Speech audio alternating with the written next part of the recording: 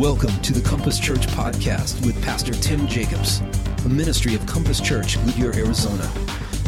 Join us now as we look into God's Word to be challenged and changed. Yeah, we are talking about navigating the dangers of the digital age and the power of connection and all that kind of stuff. And anyways, by the way, it's great to see you guys this morning. I'm Tim Jacobs, lead pastor. If you're a guest with us, I'm so glad you're here. You definitely come to the right place. And what you just saw on the screen there is just an example of the power of connection in our culture right now. And connection, the digital age has done amazing things for connection. Last week, my wife decided to put on Facebook.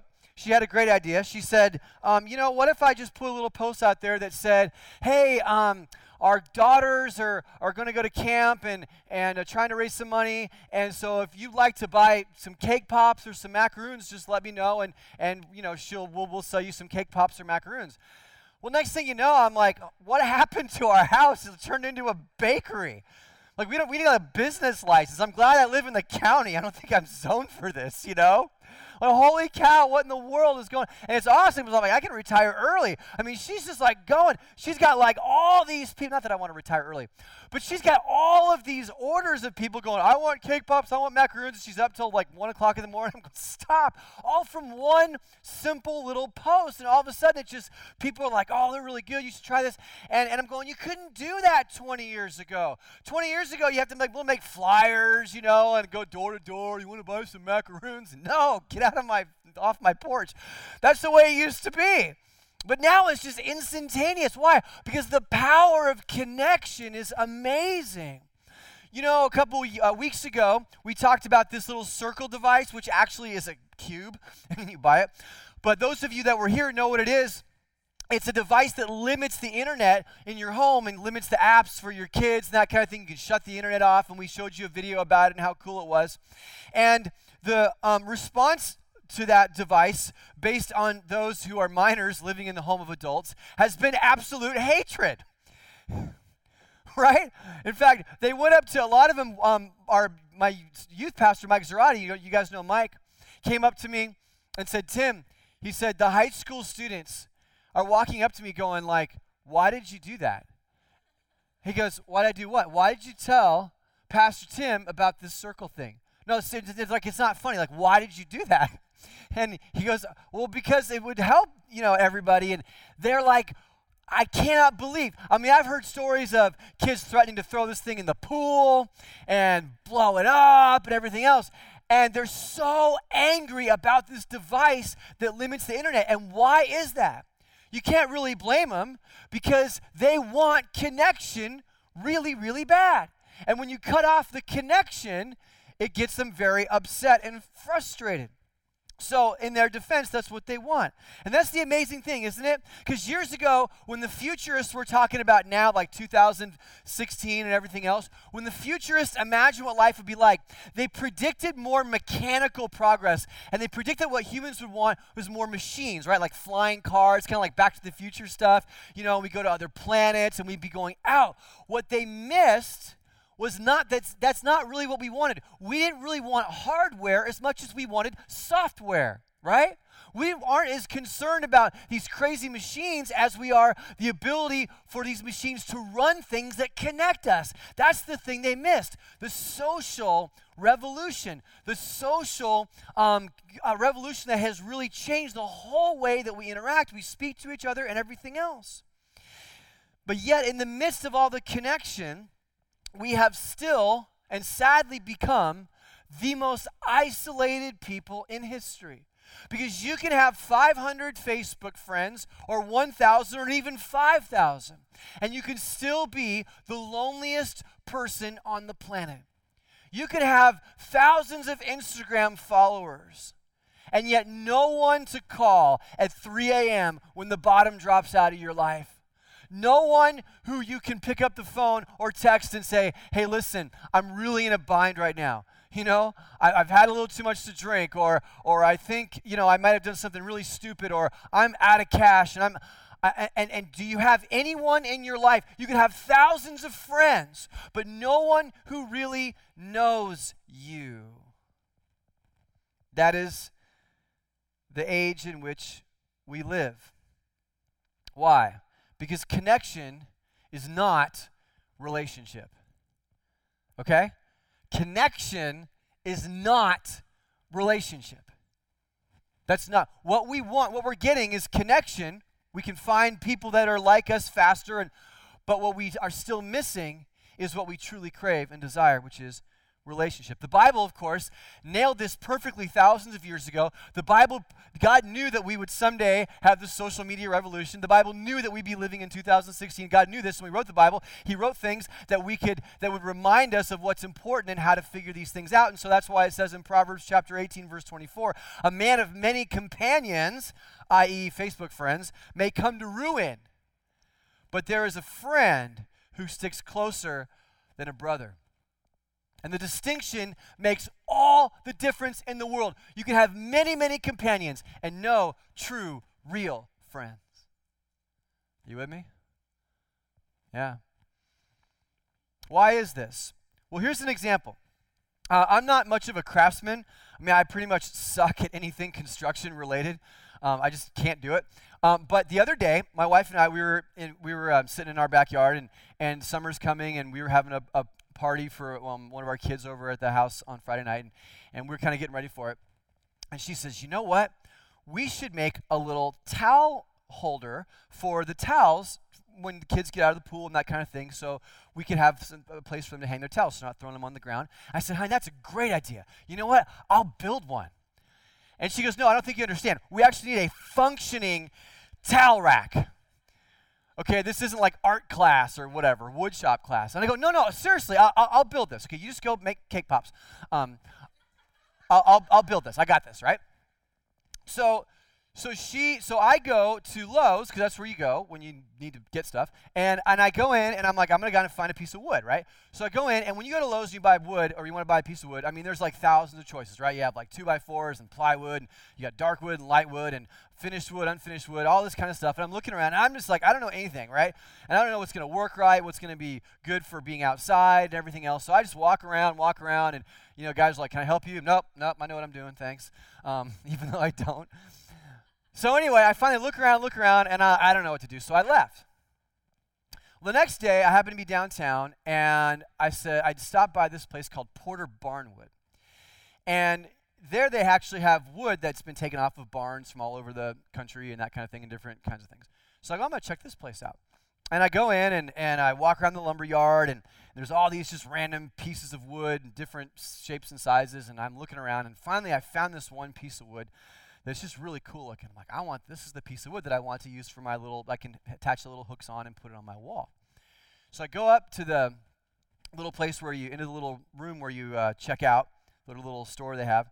And as the guy's ringing me up, I asked him, I said, and it's just this random unmarked piece of wood just laying out in the lumber yard. I said, you wouldn't happen to know anything about this piece of wood, would you?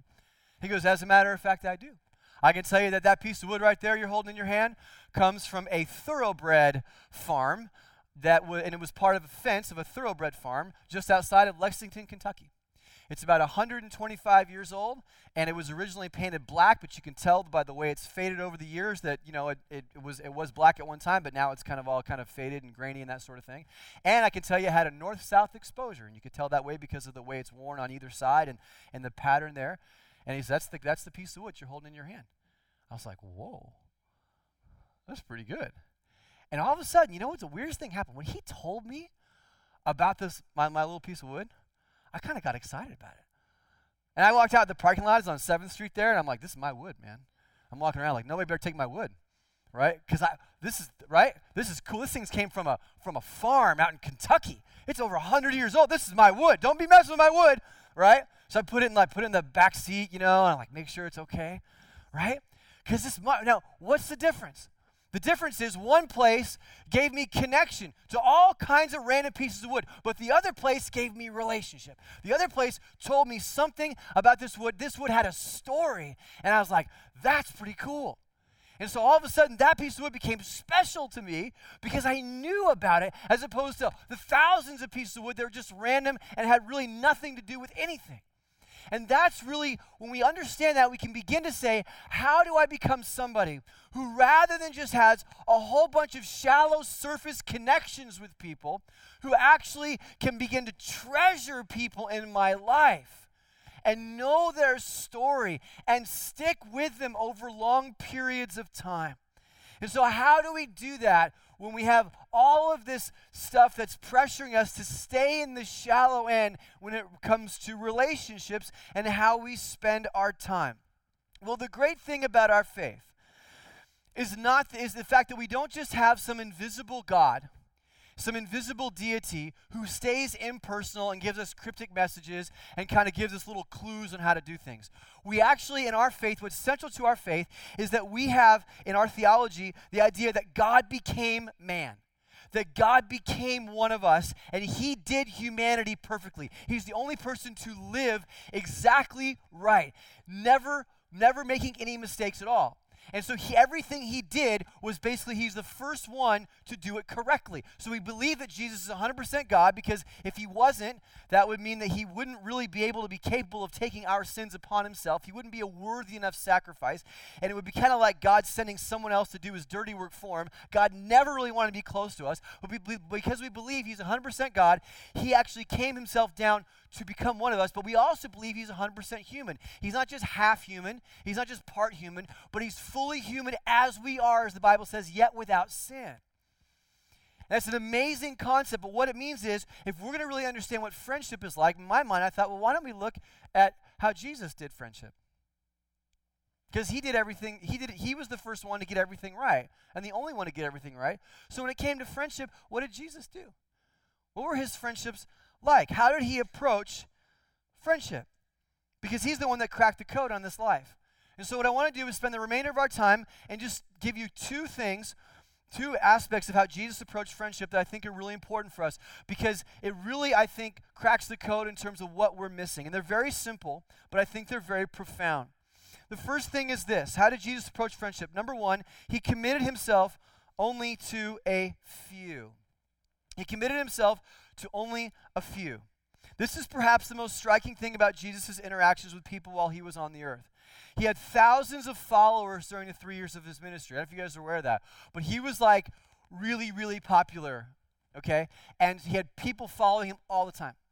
But out of those thousands, he had a smaller group, maybe even of like 100, that included his disciples, but also like there were women and other people that were kind of following him around and a part of that. But then within that smaller group, there was the 12.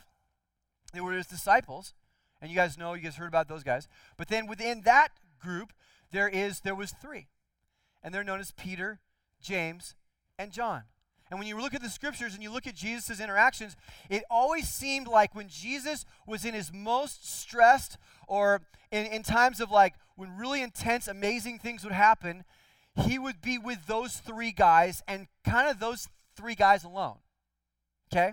So for example, when Jesus had this whole episode known as the Transfiguration, where it was kind of this miraculous thing that happened, and he went up on a mountainside, and it kind of sealed the deal in terms of his being known as the Son of God. When that happened, look what it says in Matthew chapter 17. It says, after 6 days, Jesus took with him Peter, James, and John, his brother, and led them up on a high mountain by themselves. Jesus didn't have a problem getting away from the masses of people and grabbing those who were closest to him for a really intense moment of his life. There was another time when there was a ruler of a synagogue whose daughter had died. And he had said, your daughter's going to be okay. And then right as he's saying that, this other guy comes up to him and says, hey, we just came from the house. Your daughter's dead. And so Jesus realized now the guy's like totally grief-stricken. His daughter's dead. So they go back over to the house, and Jesus walks in, basically says, your daughter's going to be okay. And they all laugh at him like, yeah, she's dead, dude. She's not going to be okay. But when he goes over to the house, and this is a very significant point in his ministry. This is huge because we're talking about like raising dead people. This doesn't happen every day.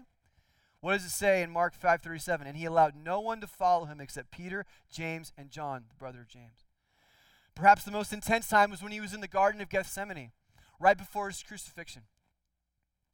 And he's been betrayed. Judas has gone out already to gather the guys and come get him. And Jesus is like in a state of true anxiety. He tells his disciples to keep watch, but then he goes further into the garden and it says this, and he took with him Peter and James and John and began to be greatly distressed and troubled. What's the point? The Son of God, the perfect man, did what human beings were designed to do. When life really came crashing down, when in life's most intense moments, in their deepest and most real raw moments, he had with him just a few.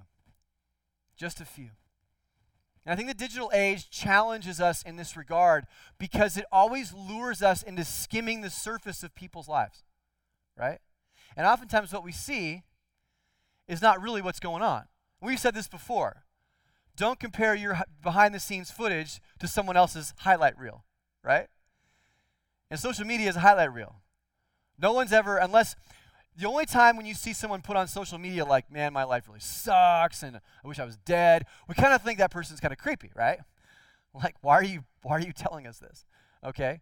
Like, I mean, personally, that kind of weirds me out when people do that. So, like, if you need to talk to somebody, but don't put all your dirty laundry. But so people tend to put the best things about themselves. I mean, we've done it. I posted pictures of like, here's our happy family. And you don't know, it was right as we were trying to get this picture together, we're like, shut up and stand there and don't move. And you put your arms down and smile or I'll punch you, right? And everyone's like, oh my God, okay, take the picture, having a great time, boom. Everybody knows that's how it goes, right? That's not real. Okay, so you spend your time skimming the surface of relationships going, there's a big hole in my life because obviously those people are happy and that marriage looks really solid and this kid looks like he's going to grow up, be the next president, and my kids are horrible, and all this kind of stuff, right? This is what you're thinking in your head. But see, here's the thing. You're not going to get to the end of your life and say, man, you know, I wish I would have spent more time on Instagram. I mean, seriously, is anyone going to do that? Are you going to get to the end of your life and say, I really feel like I missed it because I should have been on Facebook later on into the evening? No, no one's ever going to say that. What are you most likely going to say? I wish I spent more time with my friends. I wish I spent more time with those who knew me the most. That's what you're going to say. And I think that the reason that Jesus gets that is because he knew from the get-go that his time is very short. You know, they say there's nothing like the gallows to focus your mind, right? And he knew his ministry was going to be very short. He says, I don't have so much time, so while people are important, yeah, and you think, well, Jesus should be friends with everybody. He's fully human, guys. So that's not part, that would make him like other than human to be able to do that. So what did he did?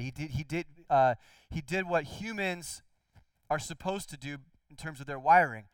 You grab a few and you go deep and you go long term and you go intense with those people. And by the way, I think that we experience those things different ways. I mean, men and women connect differently. And I was talking to my wife about this. You know, I mean, obviously, as women, you guys tend to connect more like conversationally and emotionally with people. If you guys connect through conversation, you connect through sharing of feelings and everything else, and that's really, really good. And that's why, like, we had this amazing women's event here yesterday, and a lot of it was just my wife walked away and she was like, man, this was so awesome, because there was a lot of communication and conversation and everything else, and that's really good. For men, we oftentimes bond and develop friendships over experience. And we don't have to talk as much, but we have to kind of go through something together. And so but both those things are really important. And for guys, some of you guys, the problem is the digital age drives us into virtual experiences. They're not real. I mean, I don't know. I mean, so you can get on a video game with some other guy like in Oklahoma or, you know, Taiwan or whatever. You can get your guys and go in and take a city online.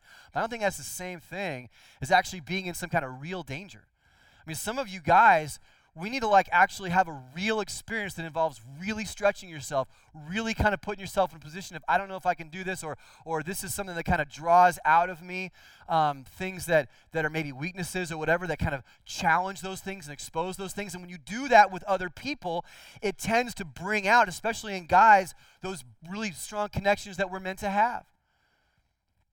You know, I remember about 5 years ago when I had the opportunity to go to Egypt, And I went there right after the fall of Mubarak, and the regime was changing. And there was a lot of instability in the area. And when we went there as kind of short-term missionaries to go and preach in different churches, all up and down, like from Alexandria to the north, all the way down into Minya, which is in the lower or upper Nile region, south of Cairo. And we were kind of on the road the whole time, and we were going to these different churches. And every time we go somewhere, and we told the people in that one village where we were going next, they said, "Oh, don't go. It's very dangerous." We're like, "Really? Why'd you say that?" And then like you'd hear like, right over there, 12 miles that way, there was a priest that got beheaded, and over here these people got kidnapped, and I'm sitting there like, what am I doing here? Like, why did I decide to go on this trip? And the guy that I went on the trip with, I'm like, dude, why did you not tell me this? He's like, "Oh, it's gonna be all right." But there were times when we were kind of nervous because we were the only non-Arab people in this little village way out in the middle of nowhere. And we weren't really sure how it was going to turn out. Like I said, the government was abolished, the police station's been burned up. And I remember at one afternoon, I was sitting there with John, and because of just kind of how the feelings that we had over the past few days, we just started talking about stuff like courage and fear, and like how you feel like kind of deficit in your heart sometimes. And it's like, I don't want to be afraid, but I am. And is that okay? And just like, and we were talking about like real stuff. You know what I mean? Stuff that it took an experience. It doesn't have to be something like that necessarily, but it took an experience. It took a journey. It took like an event for us to be able to. And the problem is when you or the cool thing is when you have a conversation like that, that becomes like a little stone, like a piece of foundation in your life, and you might drift apart for a period of time, but you kind of always have that, and so you can kind of pick up where you left off, and you can remember those things, and you have that in your history. But those kinds of things, you don't get those conversations just skimming the surface of virtual experiences and the digital age stuff. You don't get it. And I think it's important that we somehow try to pursue those things and pursue those journeys. And by the way, that's exactly what Jesus did. One of the things we have to remember is that Jesus, when he was with his disciples and they wanted to go somewhere, they had to walk. And oftentimes when they had to walk, the journey wasn't always safe. Because he'd be walking up trails and around places, and you go out from this village to this village, and there were robbers and, bandits and whatever all along the way. And so whenever you're walking, you're outside, you're moving, there's just something about that slows you down, and you look at nature, and it's important.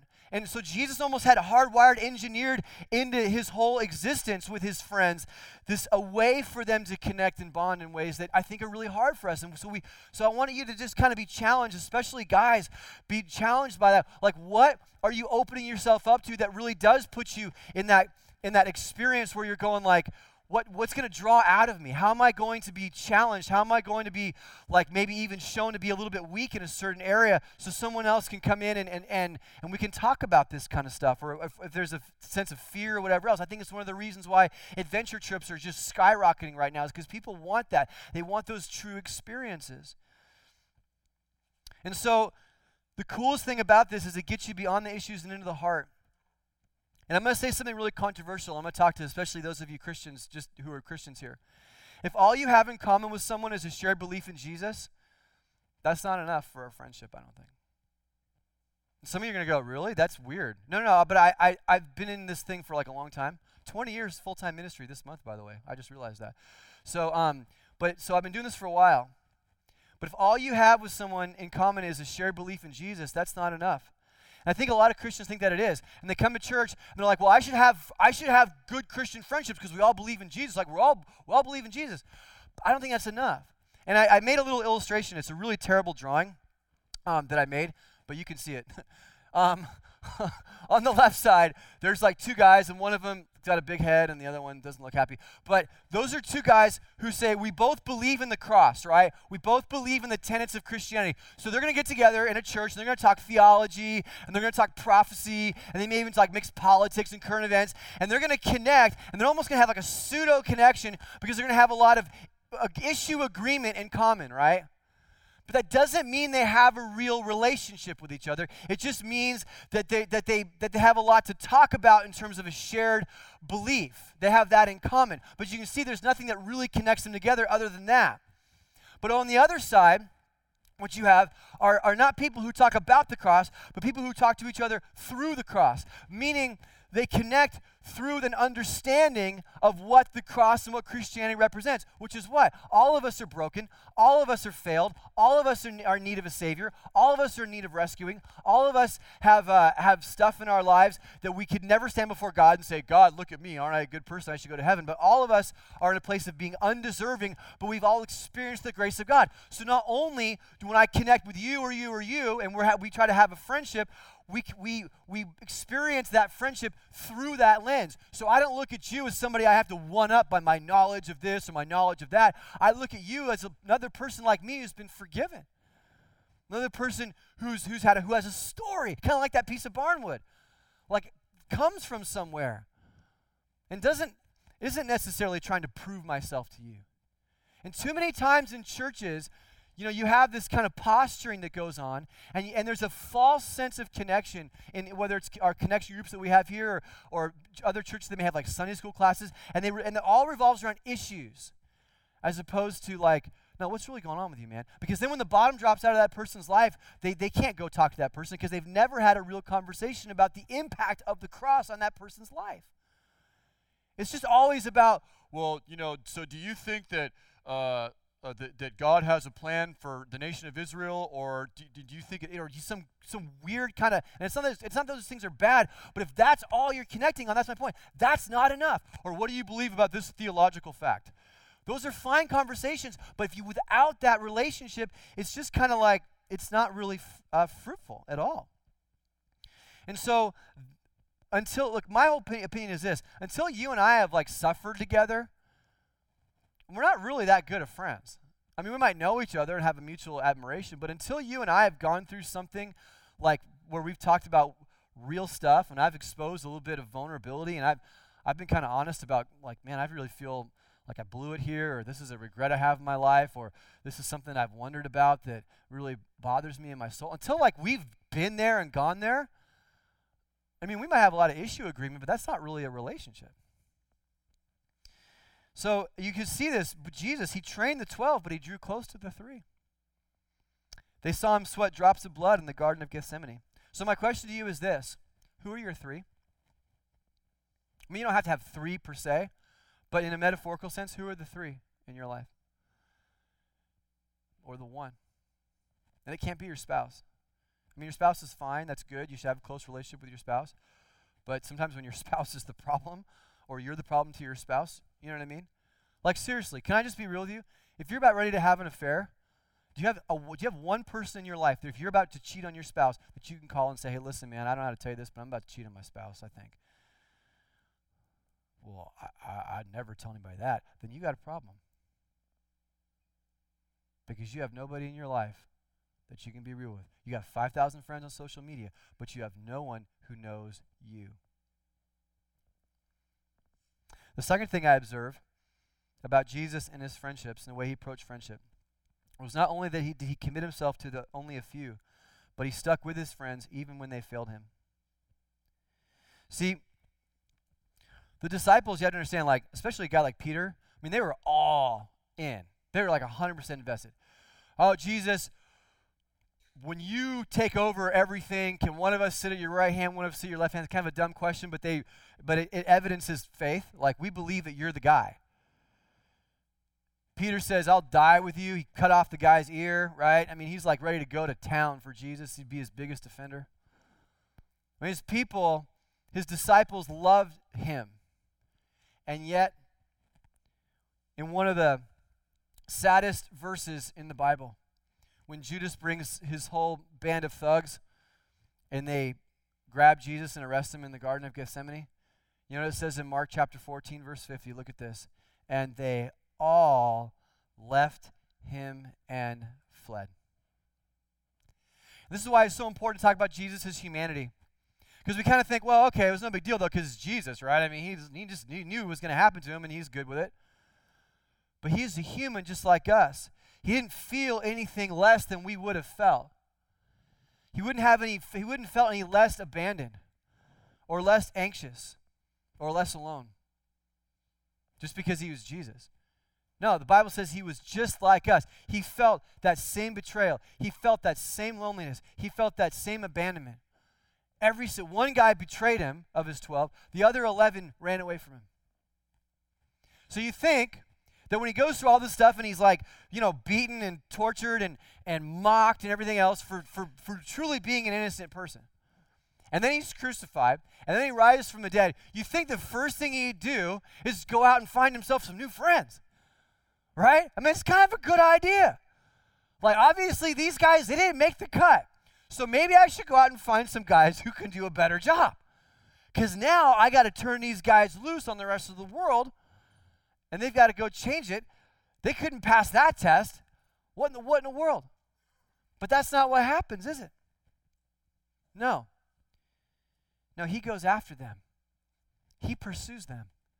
The Bible says he rose from the dead and he appeared to them. And at first they didn't even know, they didn't realize because they gave up on him. Not only did they abandon, they gave up on him. They went back to their fishing boats. They're like, well, that's over. That was a bummer. And Jesus appears to them and pursues them and goes after them. He didn't give up on his friends.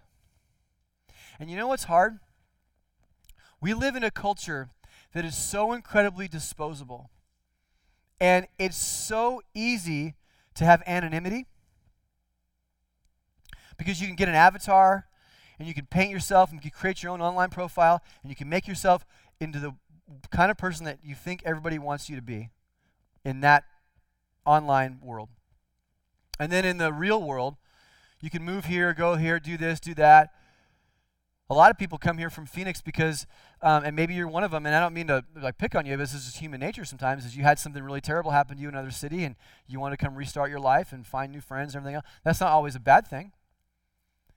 But it's so easy for us. It illustrates the fact that it's so easy for us to move from one setting to another without saying, you know what, maybe I need to turn around and go back and stick with people, even if they're flawed.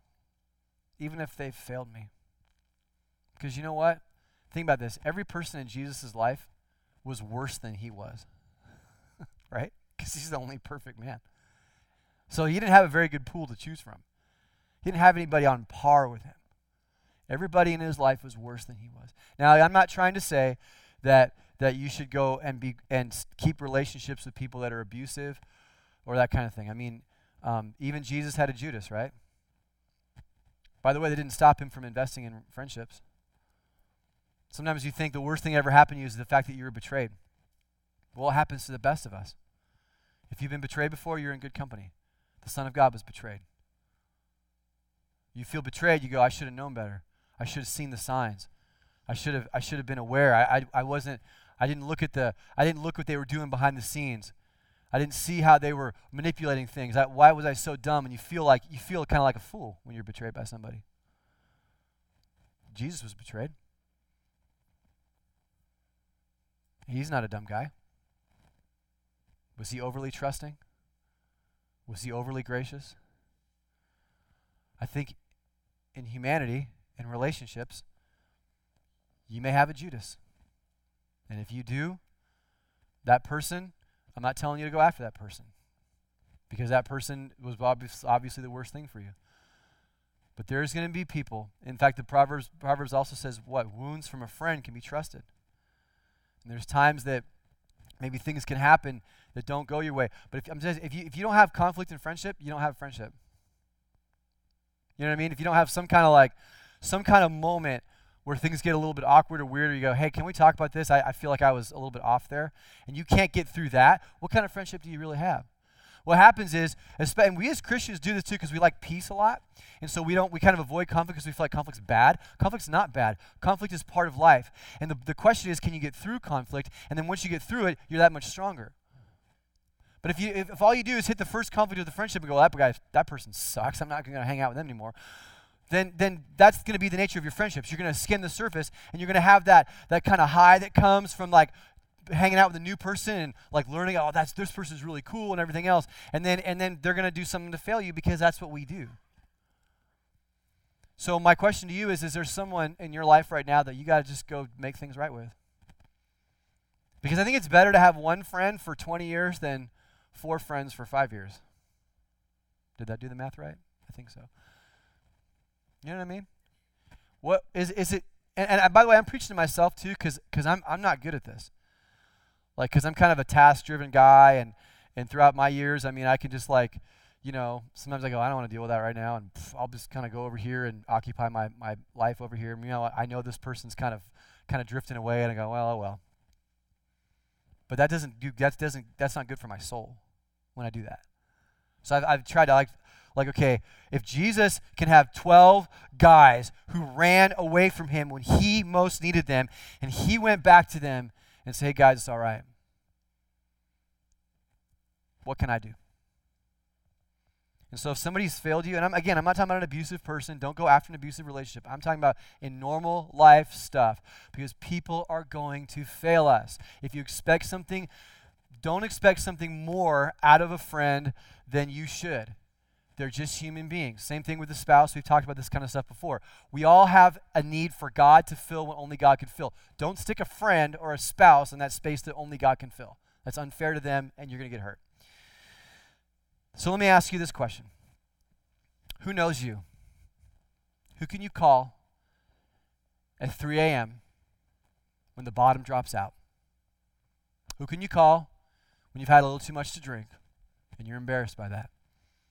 Who can you call when you feel like your marriage is about to blow up and you don't know what to do? Who can you call when you've made an embarrassing mistake?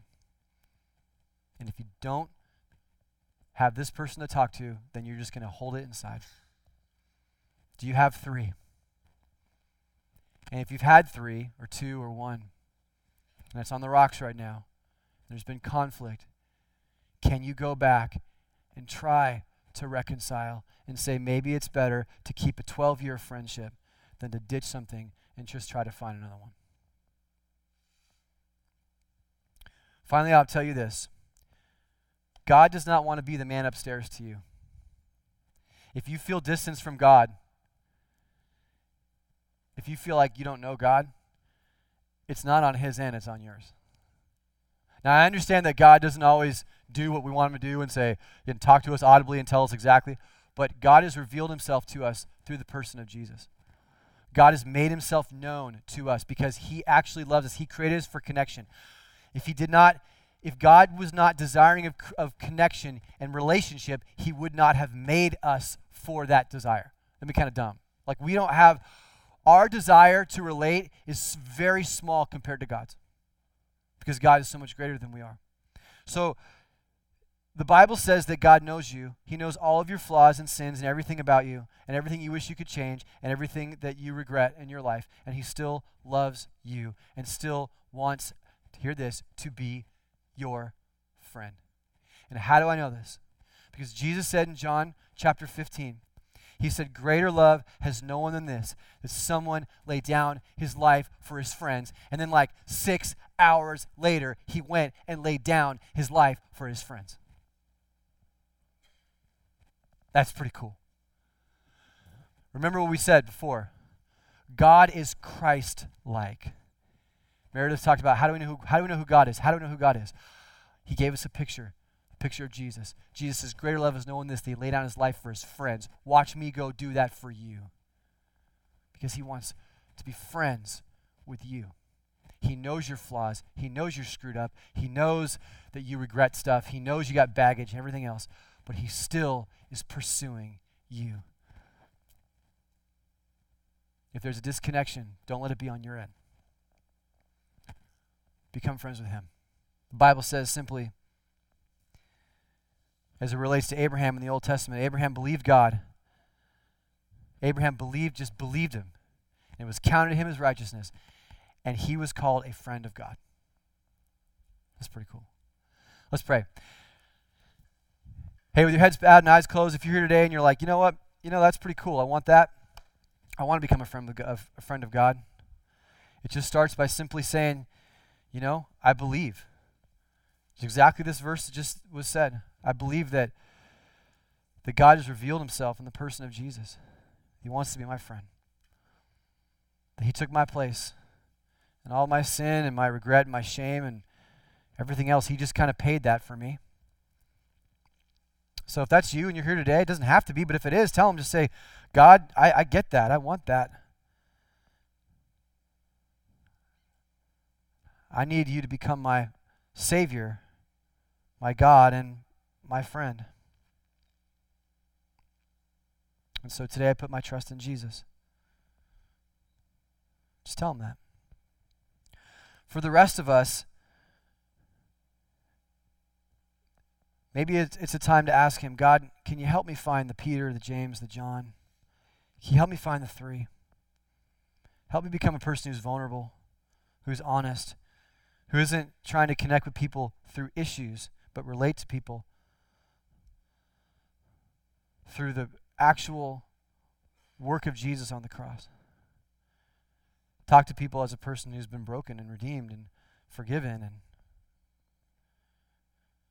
have real experiences, real memories, real connections, and that supersede the shallow stuff that's out there.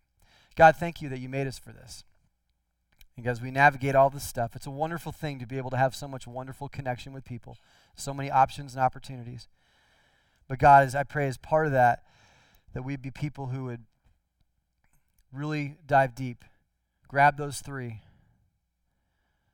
or two, or four, or whatever, and spend our lives with them, enduring difficult stuff. In Jesus' name, amen. Thanks for joining us today. Why not ask God to change your life so you can go and change your world for him? To find out more about our church online, go to www.compasschurch.info, and we'll see you next time.